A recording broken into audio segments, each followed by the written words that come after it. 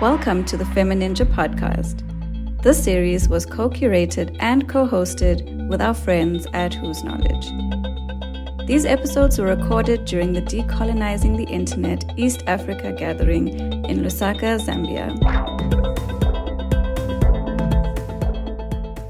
Hi everyone, this is yet another episode on Decolonizing the Internet, and I'm still your host, Sylvia Kerubo from Femnet, and I work there as the digital media officer, and I am here with my co-host.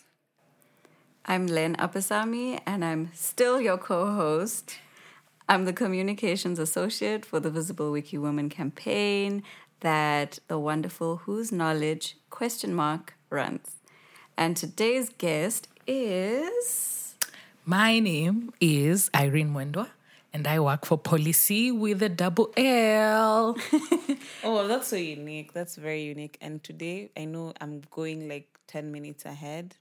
I liked the dignity. Is it dignity? Digitalsafety.com. Digitalsafety.com. Digital safety. Safe tea, safe chai. You know, safe chai. You know, when you say chai, in my head, I'm like, not everyone knows what chai is. Chai is global. Everyone understands what chai like chai is. tea. Yes. Okay. Well, clearly not in Zambia, because when you ask for tea, you're not getting it. You're not getting I'm it. so sorry for that. In any case, Yes. No, it's okay. So nice to have you here, Irene. Thank you. Thank you so much for honoring the invitation. Thank you. And we'll just get straight to it. Please tell us a little bit more about Pollicy with a double L. Okay. We celebrated 5 years today, guys. Woo! Yay! Not today, sorry, I meant this year. Still okay. Yes. Anyway, Pollicy is a feminist civic tech based in Kampala, Uganda. We have a physical office because by registration, you're supposed to have a physical address. But from the get-go, we've always been a remote and nomadic workforce. You can work from anywhere you wish. You can do your deliverables from anywhere because we believe in the power of the internet in connecting human beings and in providing knowledge for you to be able to work and in also really making life fun. So I'm sure everyone is wondering why Pollicy with double L. For sure. We consider that as adults, we make very critical decisions that affect our lives. And one of the biggest decisions you make in your life is the exercise of polling. And polling is voting. But polling and policy making, and we created the PONTMO. I keep missing this word, I'm sorry, but it's a combination of the two words and hence policy. So voting, that's polling, and policy making, and you get the name Pollicy. We work on the intersections of internet governance and data governance. In terms of internet governance, of course, it cuts across several issues, the design of it, just the governance of it, and also just the spread of it into our lives. And in terms of data governance, just to see how marginalized groups, women and youth are included. And this will be, of course, again, on the issues of design legislation, marketing, use and misuse of your data, just understanding the power of data in our daily lives and so forth. And we do this in very simplified manner. Overarching programs is research because we collect a lot of data that informs our work. And the way we put out our work is in very simplified versions because technology can be technical. The terms can be too technical, so we try to synthesize that, and we try to make our reports at least readable and very brief for us to put the points across. Really, we do this, of course, through in terms of dissemination. We do, of course, trainings. We do small groups. We invite people in small groups. We go to marketplaces to just share and ask people, "Do you know what AI is? Do you know what this is? Do you know this is coming in the parliament up for discussion?"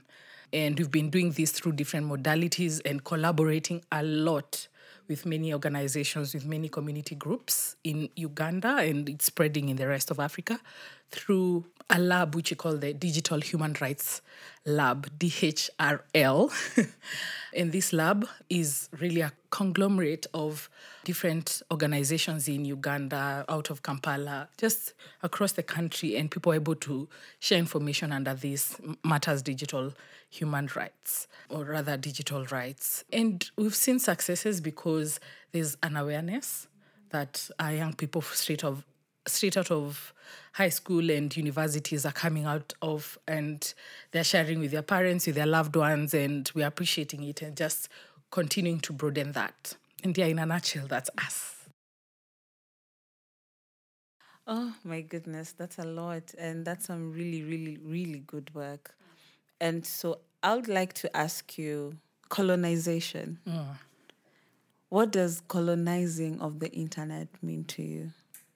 Well, for me, I'll go to what I'd like to address for the whole recording or podcast. The fact that I'll type something on my Facebook in English, and if my auntie from the village is trying to understand some bits of my statement, is not able to because of the translation, then that's definitely a form of colonization. Lack of access to knowledge, lack of communication in a sense, because you're not able to communicate with them. Just because a language is missing on the internet, or because some bits of your local language is not important enough to be added on this platform. So for me, that is modern day colonization, which is really, to be honest, annoying and very, very discriminatory. And it continues to divide us, really. Yeah, because it separates us on the basis of the haves and the have-nots, the literate and the illiterate. And unfortunately, it's just really forming a basis of more division in our communities, in our societies, as opposed to bringing us together. Would you say like you've had a personal experience that for you felt like it was, it really like hit you, that this is definitely colonization? Well, actually, to be quite honest, it's really on my daily use of the internet. Sometimes some features that come to me on these wonderful platforms that we use, I wonder, it's giving me the price in dollars. Is my currency in dollars? Wow, yeah. If I'm shopping online on some sites that are actually called international sites, so why are you quoting in dollars? Yet I pay in Kenya shillings. I need to start converting, I'm already marginalized or just separated with the next crop just on that basis.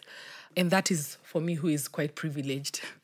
So you can imagine, for education purposes only, you're asked to join different learning management platforms, and they're very detailed in terms of the developers who may be, from different countries, who developed with their education system in mind. So when you're exploring these wonderful learning management platforms, they're really, their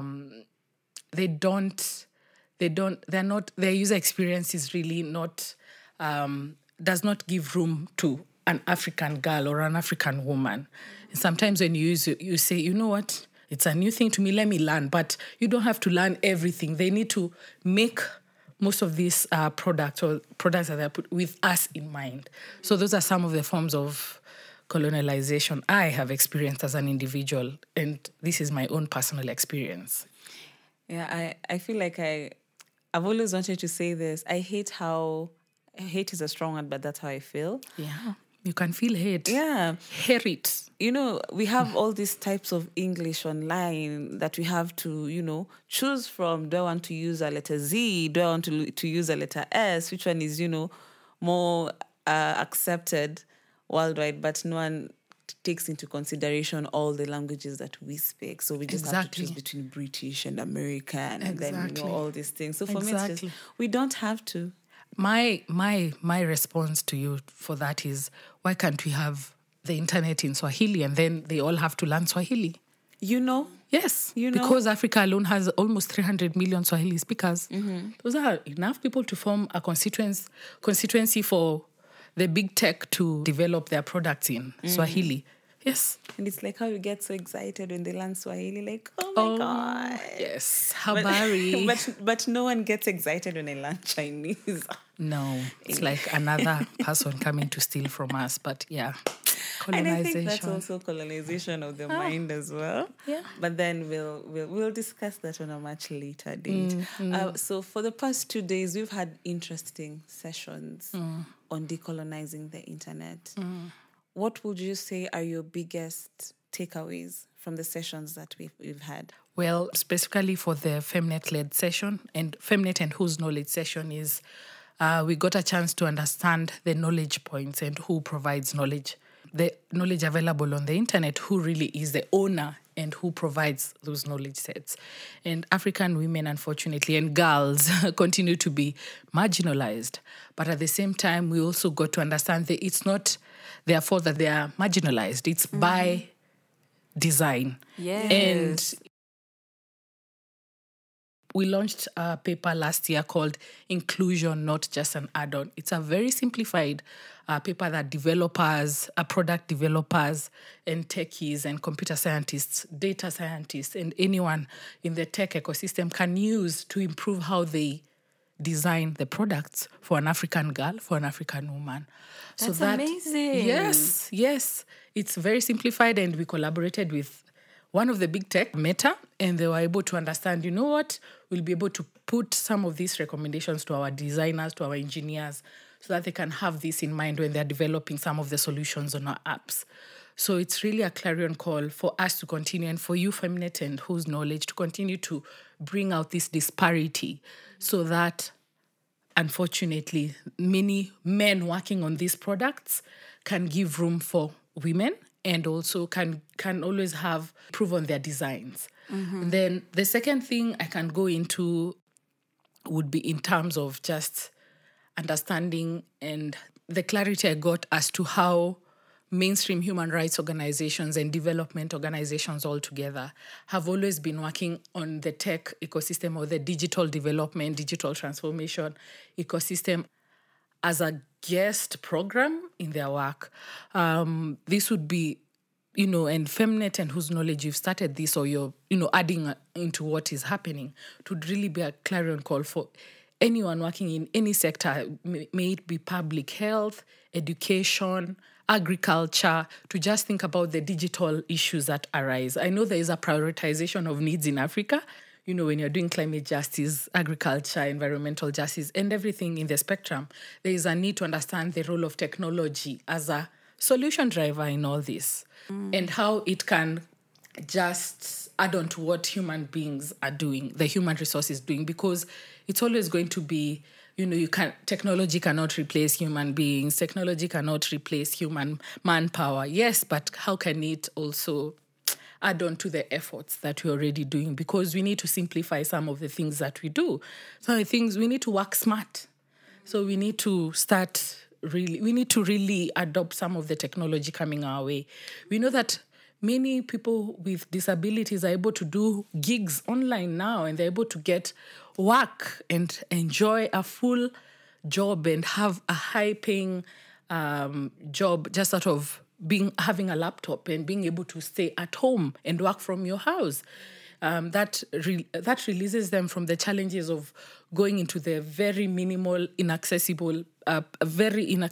many inaccessible places we have in our cities. So it's really for us to look at how to complement what human beings are already doing with technology. So those are the two areas I can go into about the past 2 days. I'm just thinking about how even small things like electronics, like how they get into, they're manufactured in those European and American countries and whatever.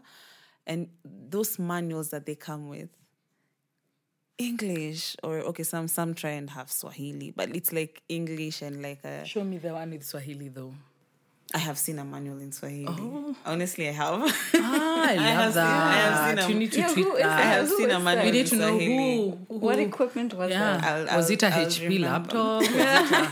Because then we must buy HP. Yeah. I need to see Swahili on a manual. Yeah, so for me, it's those small things, those very, very little things. Are you seeing and now? The assumption that I will take this to my uncle, say, I don't know, in the village, who probably the most he understands is Swahili, but now he has to call his little children or Help like me his understand. nephews, Yeah. and be like, yo, come and read this for me, come and help. Like, it's all those little things just coming together, and they have to be stopped. If we are your market, tailor your products to fit into our market, learn our language, or employ local people to be able to Yes. translate this for you, because that's how it starts, you know?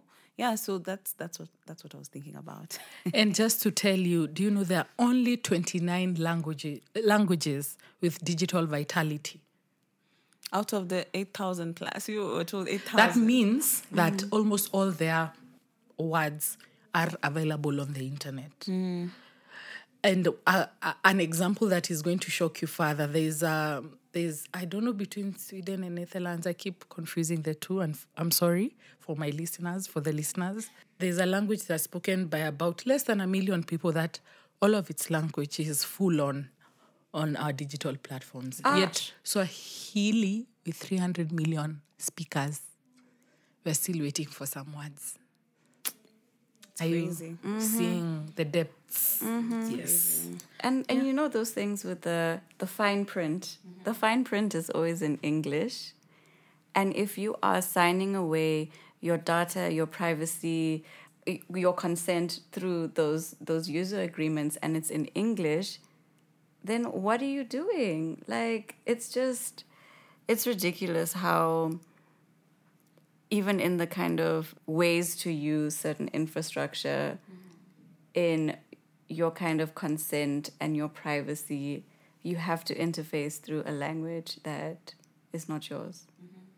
You have to get other people to help you. And then those people can also tell you maybe what you want to hear. It's not like properly informed consent. Exactly. Yeah. And so how is that like ethical to be giving out tech, to be not incorporating like Swahili into your user agreements? Yeah. And we conducted a study in 3 countries, Ethiopia, Tanzania, and Uganda, just this year.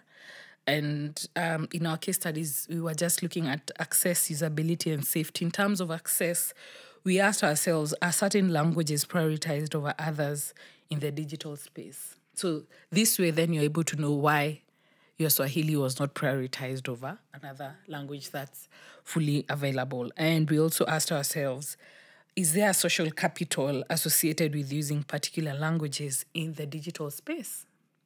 So it That's means a great question. You get. So it means, you must be in the who's and the who's. You must be speaking the premium language. Like there's a premium language and are not. So unfortunately, we also asked ourselves, are speakers of non-dominant languages able to publish, interact, and promote the use of these languages in digital spaces? What you have been presenting in the last 2 days on the sheer knowledge available online. That's very little from first African women. And if we even go with knowledge points on Wikipedia alone, there are few African women, even just a small percentage of African women, Wikipedians and Wikimedians, who are contributing to different knowledge sets. We also asked ourselves, are certain languages policed or censored more or less than others? You know this is a political issue. You know this is true. And are certain stereotypes or assumptions of language reproduced in digital spaces? We already know that a lot of stereotypes continue to follow when you use some languages. Yeah. So, and if I just go straight into some of the findings for Ethiopia, for instance, we found that Ethiopia as a country has over 100 million people, has 5 official languages: Amharic, Oromo, Somali, and Tigrinya. And Amharic dominates English. English for them is known as the language of science and technology, and they associate it with professionals and professionalism. So you can see they will not use it in casual setups or in family setups. We also found that in Tanzania, Swahili, of course, being the national language, is spoken by the majority. And English was really imposed as a tool of education, because when you're employed, you'll need to be speaking English and working in English. And also for social mobility, you can't move from that country to another if you're not able to communicate in one global language that's considered to be English. Then we found that in terms of safety, there is limited information available, though social media remains a political forum for Swahili speakers greatly. And then Uganda, on the same front of usability, we found that Luganda and English dominate despite having more than 41 tribes and languages. And then Luganda remains majority spoken on in the central region. So then it's also really not widely spoken. But many mix their mother tongue with English. But national media, both alternative and legacy media, will always produce their knowledge points in English and Luganda. In this study that we conducted, some of the relevant information we found is that information and language inequality continues to reinforce colonial era patterns of information production and presentation. Pollicy are asking all the right questions with this report. And you're making me think about the little things again. And how people assume just because you know English, you're the most literate person to ever exist on this earth. Which is so weird because in places like Tanzania, even mathematics, they learn in Swahili. And chemistry and biology. They and learn physics. in Swahili. Because that's their national language. Yes. In Italy as well, everything is taught in Italian. In Poland, if you're doing a medicine degree, it's Polish. So it's, in India, exactly. it's Tamil, it's Hindi. Yeah. So why do we take it as if just because I can't speak fluent English, then it means exactly. I'm dumb. You less than. Yeah, oh my goodness, I'm just thinking. You see, you have to respect everyone in whichever forms they communicate in. Because what happens is that many African speakers in Global South, majority really, we speak more than one language. So you'll always think with your original language and express with the other language that you learned or that is commonly used. Sometimes when someone is not so clear, it's not their fault. They're not dumb. They're just thinking in their non-dominant language. Possibly my Kimeru that we speak in Kenya. Possibly, I'm just thinking in my Kikuyu, in my Kikamba. Just thinking, that I want to communicate something to Sylvia, but I'm not getting that English word. And then Sylvia will be like, this girl. No, it's just mother tongue. It's just my non-dominant language, which is not widely spoken. But I'm able to express myself in my language before I'm able to express myself better in English. So those are some of the challenges that continue to really undermine how we communicate effectively using the internet. And sometimes I feel the global majority is always, some of our information is misconstrued. We may have so much data sets to evidence some of our work, to evidence some of our challenges, to evidence some of our successes. But the way we've expressed ourselves in English is not coming out that you've done all that work because it's not our first language. So we're just trying to professionalize or to put it in a very simplified manner because we don't know how to brag or we don't know how to package it for the who's and the who's. We learn this in school.